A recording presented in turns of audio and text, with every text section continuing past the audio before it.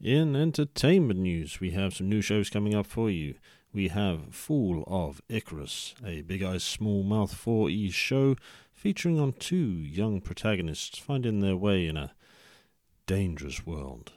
From the Warhammer Age of Sigmar universe, using the Soulbound system, we have Core Campaign, Lost and Bound, and some one-shots that will tie into the main adventure, featuring podcasters we all know and love. For those wanting the visual experience, check out Fly Like a D6 on the Snyder's Return YouTube channel for TTRPG reviews, and you can also find our TTRPG content creator interviews on there as well. It's going to be a good time, folks. Tune in, check it out, and support the team where you can. I don't know if there are kind of two things that I'd like to know. One would be where are those people, but mostly is kind of who are those people, because the only thing that I know is that Ariadne is kind of the avatar of the underworld. I don't have much more info on her. Okay. So from a mythological standpoint, Ariadne was, I guess, the wife of Dionysus, who famously, mythological, I'm not sure what the correct terming is, gave Theseus the unbreakable ball of thread to lead him out of the Minotaur's labyrinth. Yes. Therefore, is known as a quite well-known figure and sought after sort of mystical guide. Where that leads you down into the city itself is down beyond, not beyond street level as such, but to that underworld, that subculture of rifts who are very much aware of each other's existence. And Ariadne, from what your searchings have found, able to suppress Aegeus tech support's aggressive attempts to sort of track an infamous hacker such as yourself and the rest of the hacktivist group. You're able to find out that she is pretty much a guide of, and best way of putting it, a cryptic figure of information that can provide information about powerful avatars, guardians of the city, a little known organization that pops up for the first time in your searches known as Gatekeepers. There seems to be a cloak, a like you wear, or Iona, for example, wears a disguise over their true self, like you do. She appears to everyone in the city, as the rumors go, as a little grey-haired, middle-aged woman. But really, she is so much more. To be invited or to be contacted by Ariadne is to be brought into a part of secrecy within the city that few getting in contact with and become a part of. Mm-hmm. That's great. So she basically would be a broker. Of sorts, yes. Yeah. Okay, that is amazing. Rafa will kind of dwell a little bit in his own thoughts and have a strange feeling of excitement, because excitement and fear, because he kind of understands what the position and even this symbolic meaning towards him specifically means. But he will sit up, or he will leave his chair, kind of straighten his jacket, and he will go towards the door and try to find Ariadne. All right. As you make your way out into the... Are you just stepping out into the city in anywhere in particular? It's only fair to ask. Yes. Yeah, I'll just kind of open the door to a place that is fairly close to wherever this underworld is. But I'll go through the front door. Like I'll not go directly into this place. I'll kind of go to the street level and work my way down as a sign of good faith, more or less, or of respect. Does Rafa know where the entrance to this... And when I say entrance, I mean underworld as in everything still happens in the city. It's not necessarily subterranean. There is just a okay. I think separate layer of society that is continuing under the noses of the sleepers, effectively. I see. I thought that the information that you gave me kind of disclosed the location. You would need to find the entrance still. Okay. Or someone to guide you to a location frequented by this underworld society, effectively. I am looking here in my hacktivist knowledge contacts.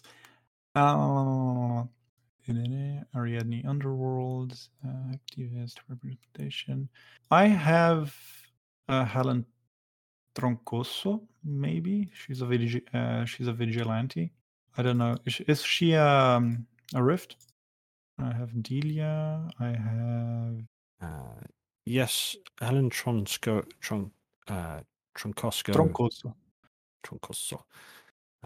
is a Rift. You could contact. So are a few of the others. I mean, there's an old favourite of yours there in the people of interest. It all depends on who you want to talk to. Yeah, but well, by the list of people that I have, I think this one may be the most interesting one. So I'll text her before going out. Really, I'll text her and say, "Hey, Alan, you got some time?" And I'll kind of already be on my way to her place. The response you get back before we shift back to the good doctor is she will meet you when she finishes work at the Taqueria, which is a taco place. Taco and cervezas. Well, I'm waiting for you there. All right.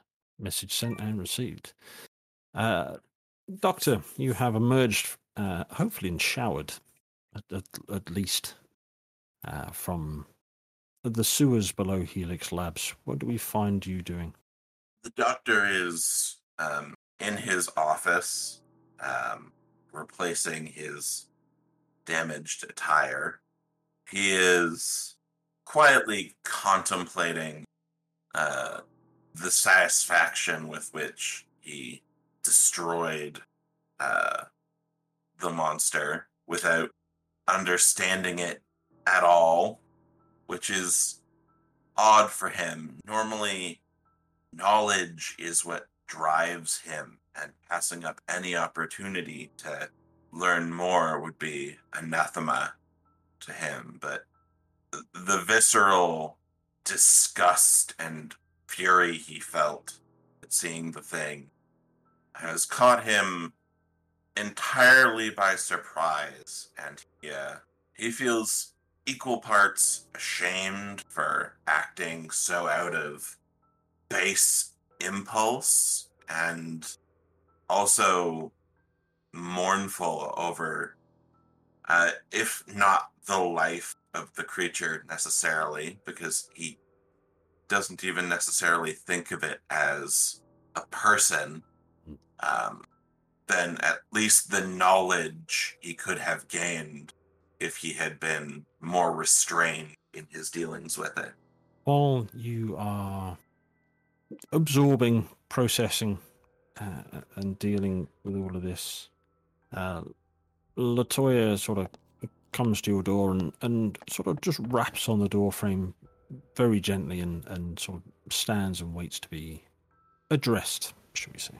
The doctor takes a long few moments to notice that his one of his deputy directors is at the door before he sort of shakes himself out of his fairly self-centered introspection and looks up to her.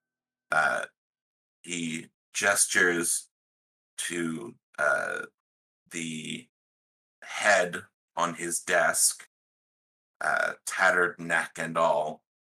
It says, "I resolved our sewer disruption, and I brought you a present. Hopefully you can learn a thing or two from it."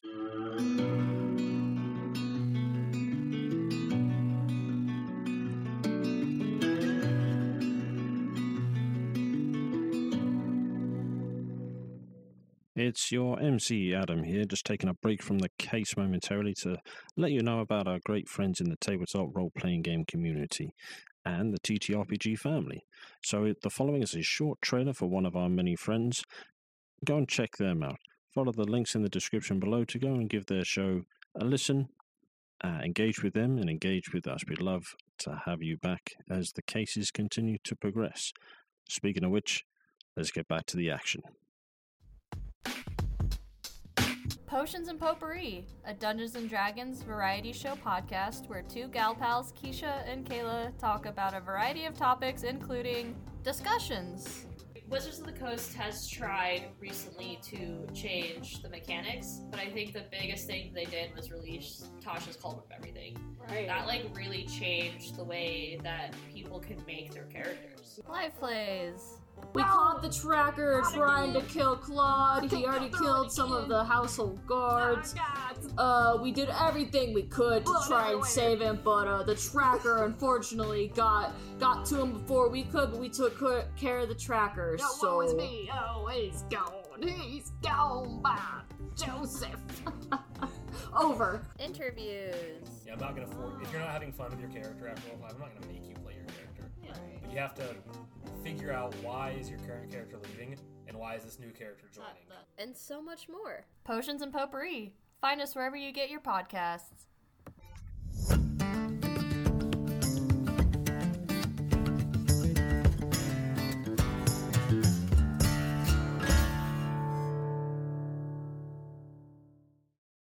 She casts a long eye over it, shall we say, fully appraising the state of it. And before she goes to lift it, she turns to you and says, I think this is more Renzo's remit. This one's a bit too beaten for my tastes. The information will be available all the same. I trust Renzo implicitly. But the information will be made available to us and to you, of course, Dr. Edwards, as soon as Renzo has finished his process. He shrugs and he looks to Letitia with momentary uncertainty and says, "And how did your meeting go with the good chairman?" The chairman loves to sell his own self-importance. I've working through Dr. Adams's previous arrangements. We have agreed to move some of our second-rate stock onto his consumer shelves through our various networks. All above board in that respect, though he did have a strange request, which pricked my ears up. But said he was interested if our equipment, or if we had something available to help him find his daughter, Lily. Rather a strange request in the middle of a business meeting, but this was very much not a fatherly concerned request. Strange gentleman, Chairman Chow. I see. Well, to that end, I think we could offer our assistance to a degree. I'll I'll see what information we can glean from them. One other thing, Dr. Stevenson phoned in and said he was looking after his son for a day or so, needed a personal day. He's got the leave to take. He's got the time off owed, so we've just chalked it up to sort of days off. But we're expecting him back in the office possibly tomorrow or the day after. He'll be back soon. Excellent. While you are waiting for the results of that, I have some concerns about our dear, reliable Mr. Hyde. May note there is some conspicuous resemblance to our sewer-bound friend. My son has too much energy. I need to... Actually, anyway, I'll deal with that in a minute.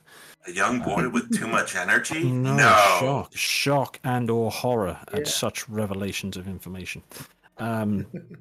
She gives the head a second look before putting in her oversized case for such an occasion.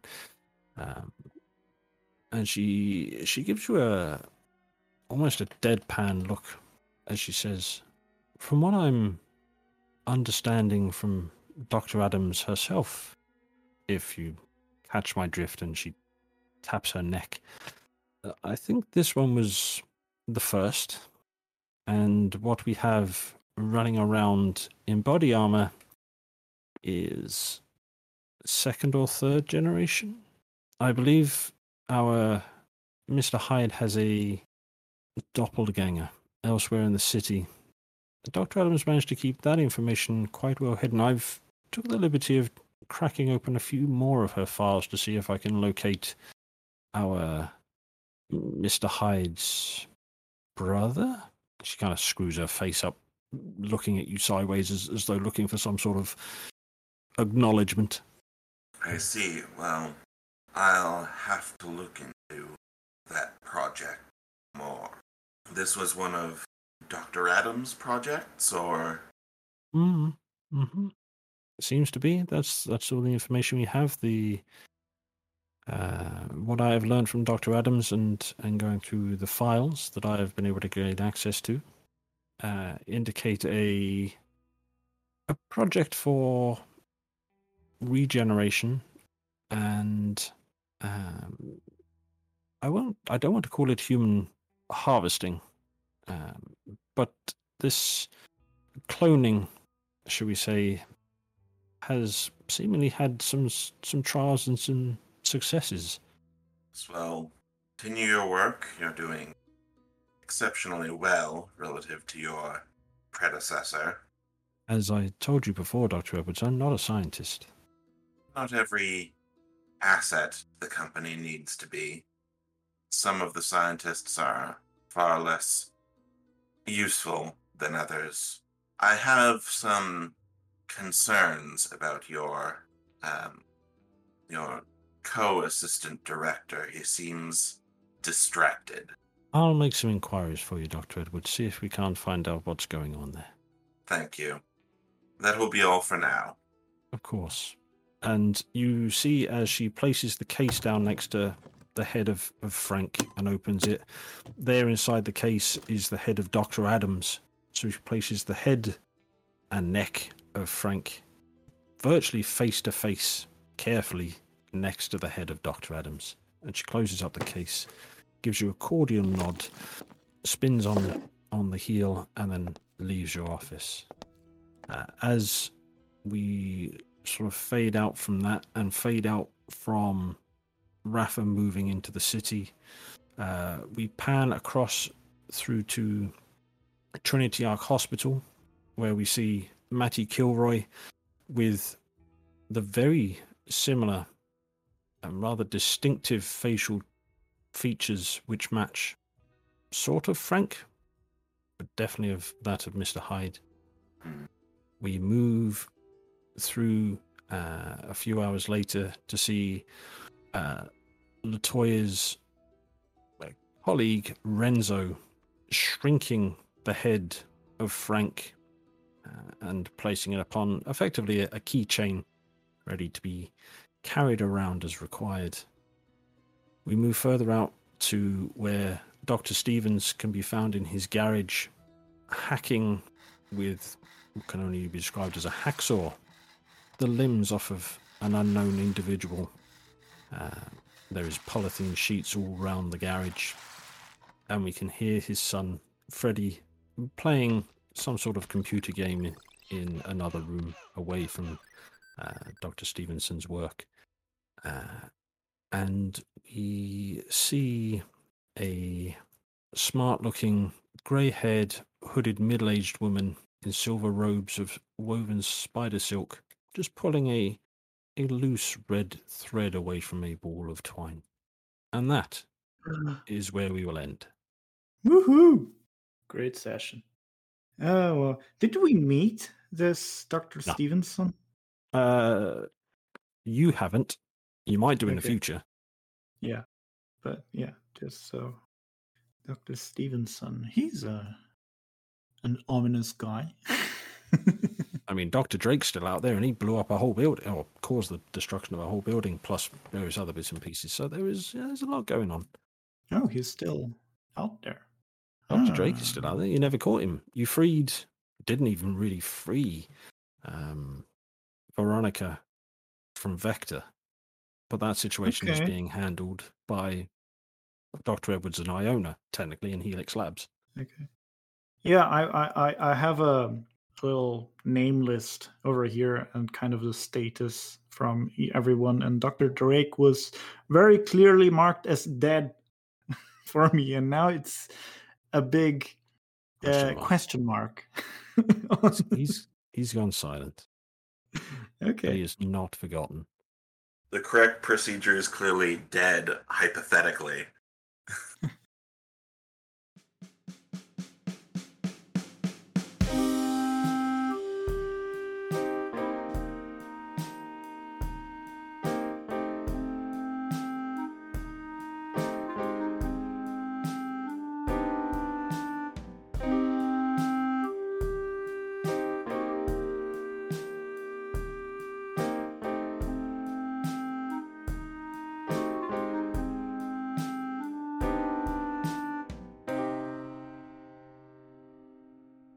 Thanks for listening. You can find out more about the show, including our interview episodes, via our Linktree or at our website at www.snivesreturn.squarespace.com.